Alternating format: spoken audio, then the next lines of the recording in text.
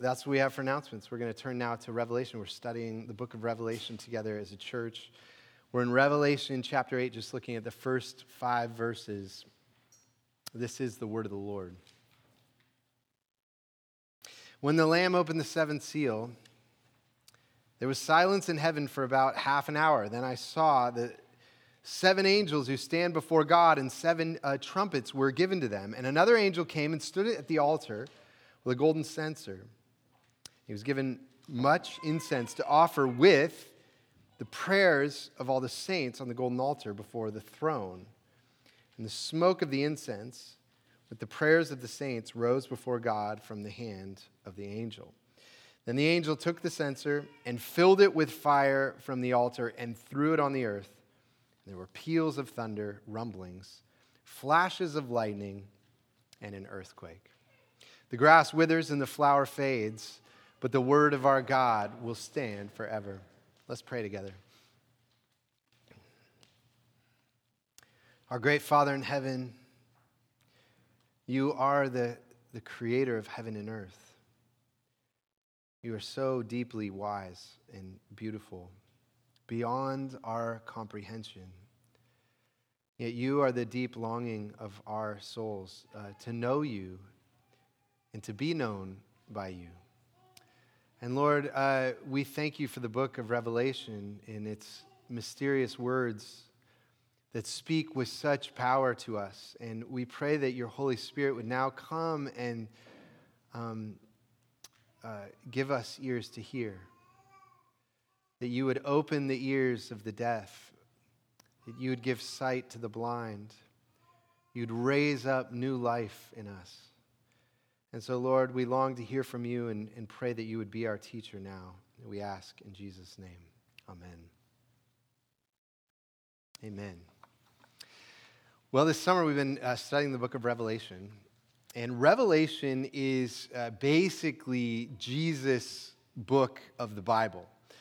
If you, as you read through the Bible, you find out, well, the first 5 books are the books of Moses. And then you got books like Isaiah. That's Isaiah's book. And then you got Jeremiah. And then you got Matthew and John. And the Apostle Paul, wrote all these letters to the churches. So there's all these people that have written God's word throughout history. And the book of Hebrews says that in former times, God spoke to us through the prophets.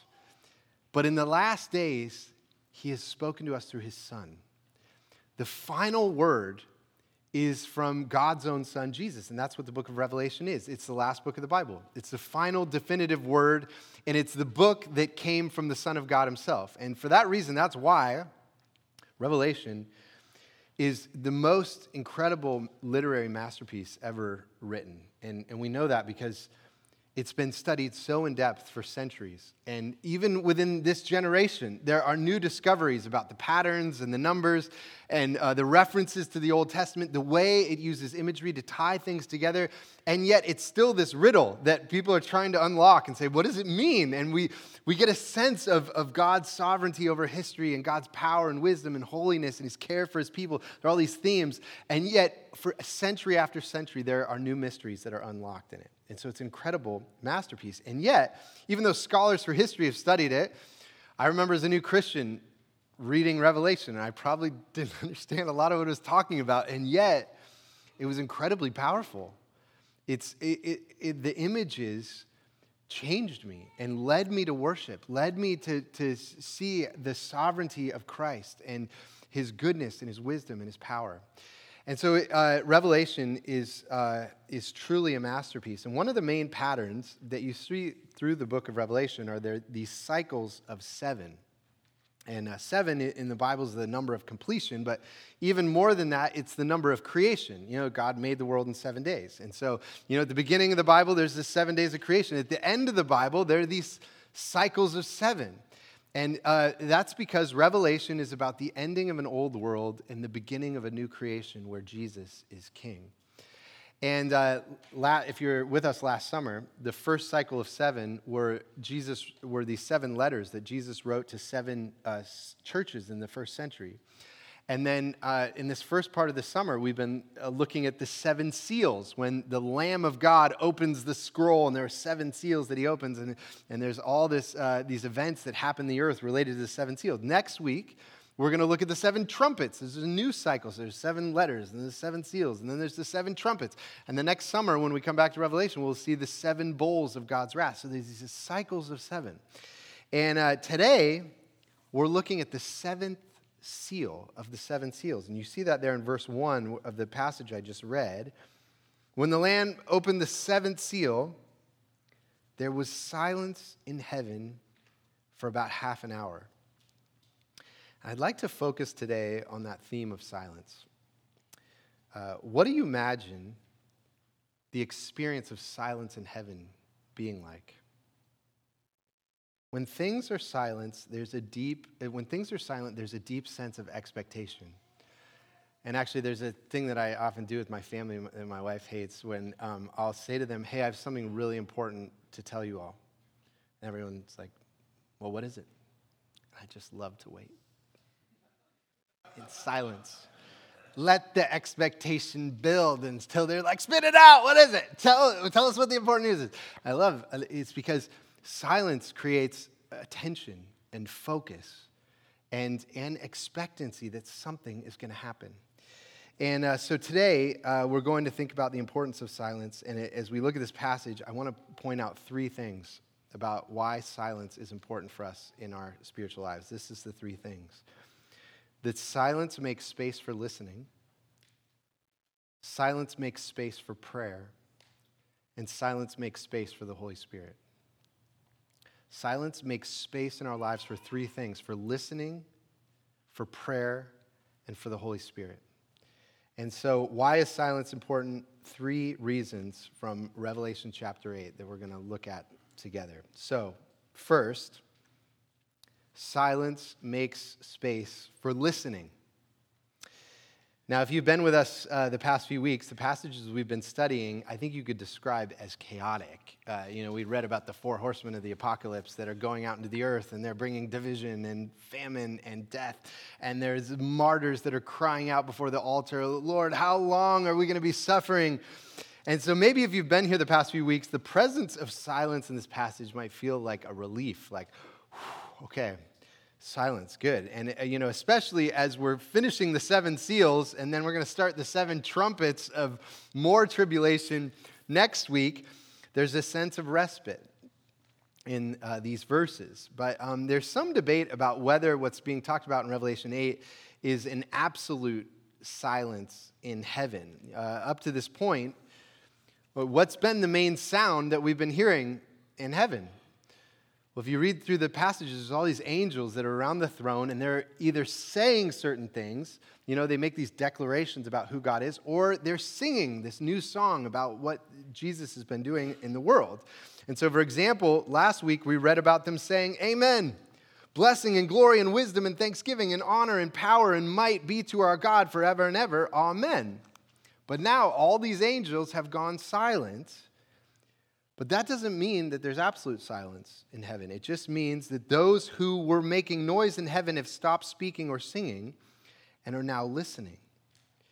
And in this passage, there are these 7 angels who are about to blow 7 trumpets. So is it possible that everyone is being silent in heaven so that they can listen to what God is going to declare in these 7 trumpets? And actually, when you look at silence at other places in the Bible, that's what silence is for. Silence is for listening. So, for example, in Habakkuk 2, it says, but the Lord is in his holy temple.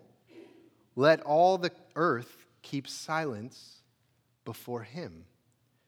Or in Zephaniah, it's put this way, be silent, all flesh, before the Lord, for he is raised up out of his holy habitation. So God's people are the whole earth is supposed to be silent, to shut their mouths so that God can speak and listen to what he says as he declares the truth to us. So silence makes space for listening. And actually, if you read the book of Acts, there's a scene where Paul and Barnabas are in Jerusalem, and they're telling about all their missionary journeys and all the things that God is doing in the world. And it says in Acts 15, and all the assembly fell silent, and they listened to Barnabas and Paul as they related what signs and wonders God had done through them among the Gentiles. Silence is to make space to listen. Of course, we do that every Sunday here when we come into worship. In worship, we have 2 places where we are totally silent as a church. when we're confessing our sins before the Lord, and when we're preparing our hearts to commune, to come to the Lord's table. But right now, you are being silent. You don't get to talk. You're being silent to make space for God's word to speak to you. And I want to say that what you are doing right now is an act of humility and wisdom. It's something so rare in our culture to say, I am willing to not speak right now. I don't get to voice my opinions or ask questions or object to things I disagree with. I'm just going to listen to God's word and receive it into my body and soul. That's something our culture deeply resists doing. And silence is what you do when you're dead. And so listening, just being silent, listening to God is how we die to ourselves. You know, the Bible says we all have to die to ourselves. And being silent is a way, it's time, I need to be dead so that God can breathe his new life into me. And the book of Proverbs and the book of James both tell us that the wise are slow to speak and quick to listen. And so that one question for us from this passage is, when is there silence in our lives? And being here, there's silence. God creates silence in your life when you come here. Are there other times where there is silence in your life? Does your heart and mind calm down enough to be able to listen to God? And I don't mean calming down enough so I can listen to my own heart and what my own heart is going to tell me. The Bible tells us that the heart of man is deceptive. But to read God's word, to listen to what God's word has to say to us. And what happens to us when we're finally silent? I've had many people say to me over the years, I don't like being alone. I don't like being in silence. And that's why many people, there's a television on, or there's music playing, or they're talking all the time. Because once you're silent, you have to face what's happening in your inner life, your thoughts and your heart that are stirring. And, and for some of us, the only time when we're actually silent is when we go to bed. Everyone else is quiet, and we have to be silent. And often we can't sleep because there's so much. I know this happens to me. I'll be up in the middle of the night and things that are stirring in my head. And these are the very things that God wants to deal with in our life, are the things that are running through our minds when we're finally silent. That's when he wants to speak to us. Silence makes space for us to listen. Now, in our culture, we usually think of being silent in our lives with respect to mindfulness. Mindfulness means becoming aware of our own body and emotions in the present moment, and almost like observing our bodies and emotions like in an objective, kind of non-judgmental sense. And I think actually there's medical research that has said mindfulness can be helpful for dealing with anxiety and things like that. And I think that can be useful for Christians as long as it's not replacing what prayer and worship are. They're different things. Mindfulness and prayer and worship, or reading God's word, are different things. And mindfulness is different from casting our anxieties on the Lord. And so in this passage, we see on the one hand that silence makes space for us to listen, but the second thing that we see in this passage is that silence also makes space for us to pray, to speak to God, to cast our anxieties on him, to tell them to him. And we will not be people of prayer if there's no place for silence in our lives. And I know my life is busy and active. I have family and the church life, and there's so many things that are happening. And even in this passage, it mentions that there was a half hour of silence in heaven. And I'm curious, when you read that, is that a long time or a little bit amount of time? I don't know. Is a half hour of silence a long time? There've been like monastic traditions that would have, silent, where you got to be silent for a day, or you're going to be silent for a week, or even silent for a month and things like that, where you have to be silent. I've always read this and thought half hour seemed like a long time. No one's talking and they're just waiting, and, heaven seems so important. There's so much activity happening there. But what happens when you have a half hour of silence for prayer? Well, most of us would say my mind starts wandering to all these kinds of things that I'm anxious about and I'm worried about in my life. My mind goes to all these things, and that's my biggest distraction in prayer. But I'll tell you, almost every book that you read on prayer about the spiritual life, kind of spiritual saints throughout history have always said that when your mind wanders in prayer, it is the Lord leading you to the things that he wants you to talk to him about. Those things that your mind are wandering to are the real burdens and anxieties that he wants you to say to him. It's actually not a distraction in prayer. It's actually leading you to the things that he wants you to share your heart with him. He wants us to talk about those things. And I am amazed, after all these years as a Christian, how that is not instinctual for me at all. I mean, how I can spend an hour with my mind turning over and not say one word of, Lord, let me give you what's stirring in my heart. Let me say it to you. And will you be my shepherd? Will you lead me in paths of righteousness? Will you help me? Will you be my counselor and help me to understand what's happening in my heart? And so why don't we love these silent times of prayer and communion with our Father who loves us? Well, during this half hour of silence in heaven, it's when we read about the prayers of God's people in Revelation. And I think this passage answers the question of why we don't love times of silence, and I want to give two answers for that. Okay, the first answer of why I don't think we love times of silence with our Father is we don't appreciate the depth of what is happening in prayer. We don't appreciate the depth of what is actually happening when we speak to God. And you'll notice in this passage that the Old Testament temple and tabernacle is the imagery that's used. That's a lot of the imagery in the book of Revelation comes from the tabernacle in the Old Testament. You see there in verse 3 where it says, "And another angel came and stood at the altar." It's from the tabernacle. "With the golden censer. And he was given much incense to offer with the prayers of all the saints on the golden altar before the throne. And the smoke of the incense with the prayers of the saints rose before God from the hand of the angel." And so all this language of the altar and the golden censer and the incense, it comes from the Old Testament tabernacle. The Old Testament tabernacle was basically an earthly replica of heaven. It's like heaven on earth. And that's what, was given to Moses as a pattern of, or a shadow of what heaven is like. So it makes sense that there's all these things that look similar in heaven and on the earth. And if you go back and read about the details of the tabernacle, there were these two altars. There was one altar called the bronze altar, which was outside the tent, and that's where they would kill the animals and sprinkle the blood. And it was at the entrance to the tent, but inside the tent, there were these two rooms. There was the holy place, and then the most holy place, which is where God's throne was. The Ark of the Covenant was in the most holy place.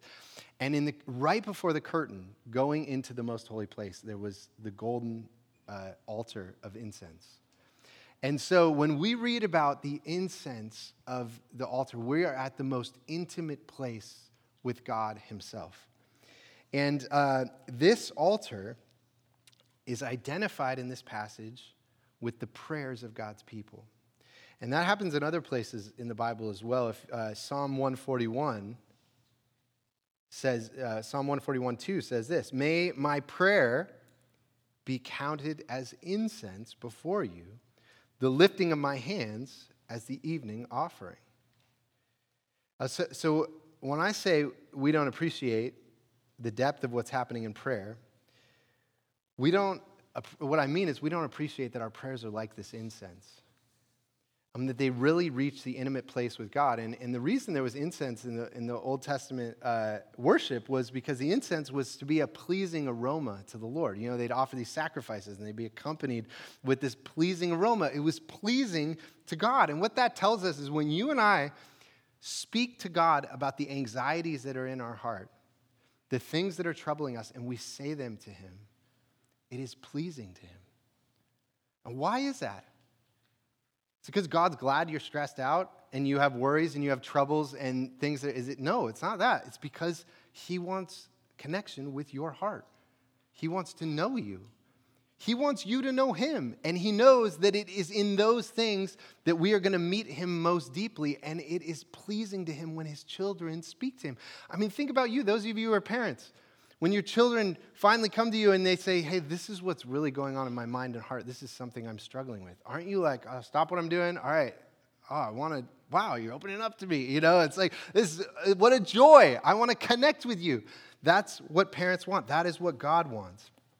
And actually, Sean Morton recommended to me a book this week on prayer by David Butts, the book's called Forgotten Power, A Simple Theology for a Praying Church. And the author puts it this way. He says, prayer becomes the watermark of ownership and intimacy. It is in prayer that we quit simply talking about Jesus and begin to talk to him. That is such a simple phrase, but it's so profound. We stop talking about Jesus and we start talking to him. He wants to know us and for us to know him. And the incense of this passage is about the intimacy of prayer with God, between his saints and his people. And so why don't we have times of silent communion with our Father? I think the first thing is we don't appreciate what's actually happening in prayer, how close we are coming to God when we speak to him. Okay, but the second thing is that I think we don't appreciate the power of prayer either. The power, and you see the mention of power in this passage, verse 5, where it says, then the angel took the censer and filled it with fire from the altar, and filled it with fire from the altar, and threw it on the earth, and there were peals of thunder, rumblings, flashes of lightning, and an earthquake. Now this verse, if you've read the Old Testament, will bring you back to the book of Exodus. The book of Exodus, God gave the Ten Commandments to the people of Israel on Mount Sinai. And on Mount Sinai, there was lightning and thunder and fire. And these were all a display of God's authority and power and majesty. And here in this passage is, as a response to the prayers of the saints, God's power and majesty is being thrown down onto the earth. It's becoming present in the earth. It's beginning to change the world. And I think a takeaway from this is that one of the main ways that God works in the world is through the prayers of his people. Now, I'm a doer, and this is not natural for me, but why would God want the main way that he works in the world be through our prayers? Well, first of all, it means it's going to be about his glory, because we just asked him and he did it, and so he gets the glory for it, not us. But I think the second thing is it shows us that he loves us, that he's there, he's present, he wants a relationship with us. And so if the main way he works is by us asking him, it draws us close to who he is. And I'll tell you, this has not necessarily been a strong point for our church. Many people in our church pray individually and have prayed for our church. And I know as a pastor, I can't even imagine having a ministry without prayer. I mean, I feel so dependent on God giving things that we need and doing far more than we could ever ask or think. But if you look at the way we organize our ministries, where there are all kinds of ministries where we organize people. On Sunday morning, we have all kinds of volunteers that are doing hospitality or doing music or serving in the children's ministry. We organize people into discipleship groups and into home groups. We organize the school using the gifts of God's people or to serve other people. We have things like meal trains. When someone has a baby or something happens in their life. And all of these things give us an indication of how we believe that God works. He works by organizing the gifts of the people to go do things. But we haven't organized people to pray. That's probably an indication of us not appreciating the power that prayer has, that this is how God works in the world. And actually, I should say, our elders wrote a strategic plan for our church back in the fall, and there were 8 focus areas of where we feel like we need to grow as a church. The number one of those focus areas is we need an emphasis in prayer. That needs to grow and change in our church. And Sean Morton he's an elder in training, working with us. He's been involved in prayer ministries around the county, and he's starting to pray to organize some people and organize a team that would say this needs to become more central to what we're doing. And so we need to prepare our hearts as a congregation. I need to be prepared to learn from people who pray and give their lives to prayer. But what this passage teaches us is not only that silence makes space for listening, for hearing God's word, but silence also makes space for prayer. And we don't pray because we don't appreciate what's actually happening in prayer, the intimacy that we actually experience with God, and we don't appreciate the power of prayer, that this is the main way that God works through his people in the world, is by answering their prayers. Now, one of the things about prayer, and maybe why we don't appreciate its power, is because we're so bad at it. And, we listen to our own prayers, and they're kind of, I started a sentence, and then I didn't finish it because I started thinking about something, and you think, how could these prayers they're not spiritually eloquent, how could those be the things that change the world? And we shouldn't be surprised that prayer is difficult for us. Jesus says that we are poor in spirit. We come to him poor in spirit. Dietrich Bonhoeffer says that. Of course, we have spiritual poverty, and that's what we're praying out of. So we shouldn't be surprised that our prayers are weak. And that's why a third thing that I want to point out from this passage is not only that silence makes space for listening and silence makes space for prayer, but the third thing is that silence makes space for the Holy Spirit. Silence makes space for the Holy Spirit.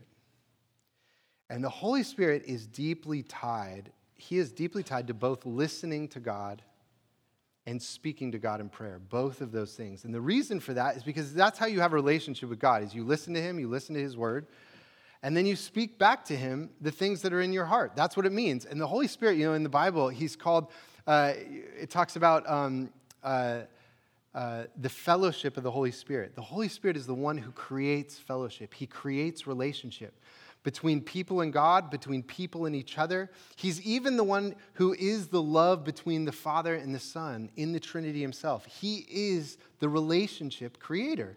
And so if we're going to be close with God, we need the Holy Spirit to be working in our lives. And what he does is he enables the poor in spirit believers, like us, to have a relationship with the living God. And you see a mention in this passage in verse 3 of another angel, where it says in verse 3, and another angel came and stood at the altar.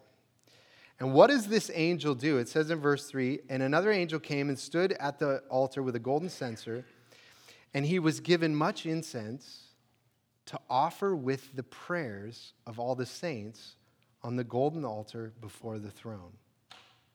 So this other angel who offers incense, and it's interesting, the incense is not the prayers of the people. The incense is offered alongside with the prayers of the people. It's like mingled in with the prayers of the people. And one commentator has noted that this phrase, another angel, in other places in Revelation refers to the Holy Spirit. And you might wonder, so it's the Holy Spirit who mingles incense with our prayers to make our prayers pleasing to God. That's what the Holy Spirit does. And so it's not up to us to manufacture these perfect prayers. It's up to the power of God. And you might wonder, well, how does the Holy Spirit come into a person's life? Well, it's interesting that the two ways that the Bible says the Holy Spirit comes into a person's life is through listening and praying. Through listening and praying in silence. And let me make this clear. Some of you might think that the way that the Holy Spirit speaks to you is by being quiet, and then whatever pops into your head is the Holy Spirit speaking to you. And I find that to be largely untrue, that the thoughts that are popping into my head are the Holy Spirit. Often the thoughts that are popping into my head are my own flesh, my own ambitions, my own self-defensiveness. And the Bible tells us that the heart is deceptive above all things. But what Galatians says is that people receive the Spirit when they hear the gospel and they believe in the gospel. So when people hear, Jesus has chosen you, Jesus has shed his blood to cover all of your sins, so you no longer need to be ashamed to appear before God. He has called you to himself. You've been adopted into God's family. And Jesus has conquered death. You have no fear of even dying. He is granting you eternal life to be with him forever and to have a relationship with him. When you hear about this love and you say, I believe it, the Holy Spirit becomes active in your life and in your heart. The Holy Spirit is poured into who you are. The Holy Spirit comes through listening to the gospel. That's what the Bible says. And so you receive the Spirit by listening, not to your own heart, but to the gospel. But the second answer to how you receive the Holy Spirit is simply by asking. And this is one of my favorite parables that Jesus says. He says, if earthly fathers know how to give good gifts to their children, and he basically uses the example of, let's say a little child comes and asks their father, can I have some cereal for breakfast? He says, bread. Can I have some cereal for breakfast? I'm hungry. And the father makes some cereal and gives them food. It's very simple because the father gives good gifts to his children. He says that's what he wants it to be like for us. Come to our Father, and he says, if earthly fathers know how to give good gifts to their children, how much more will your Father in heaven give good gifts to his children who ask him for the Holy Spirit? He says, simply ask for the Holy Spirit. How often do we ask God for the Holy Spirit? When was the last time you asked God for the Holy Spirit? And if you ask your Father, Father, I want your Spirit to live in me, to give me a mind that trusts in you and loves your word. You give me a heart that loves other people and knows how to serve and care for them. This is really what I want. Would you grant that to me? What do you think your Father's going to do if you ask for that? Of course he wants to give that to you. If there's anything the Father wants to give to you, is his Spirit. And so we see how simple this is. To receive the Holy Spirit into your life, you don't need to stir up your emotions.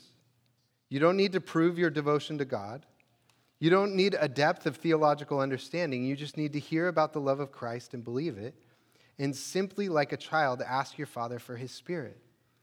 And what's so amazing is that even though that's how you receive the Spirit, is by believing and by asking, it turns out both of those things are actually enabled by the Holy Spirit. So before you even do those things, if you believe, you say, well, I have to believe to receive the Holy Spirit. But the only way you can believe is if the Holy Spirit was already working in your life. He didn't wait for you to believe. He just started working and gave you faith. Or if you simply ask for the Holy Spirit. It's not just that you got the Holy Spirit because you asked because the Holy Spirit was already working in you. He comes to us first. This is the amazing grace of God. And so in Revelation, we read about silence in heaven. And as we read it, we say, Lord, we long for silence in the earth, even for a half hour, where the mouths of your people would be stopped, and we would listen, and we would pray, and our prayers would be a pleasing aroma to you, and that we would know your Holy Spirit and his power at work in the world. That we might die to ourselves, that we might have intimacy with our Father, and that we might be changed by his power. Lord, grant us these things, we pray. Would you pray with me?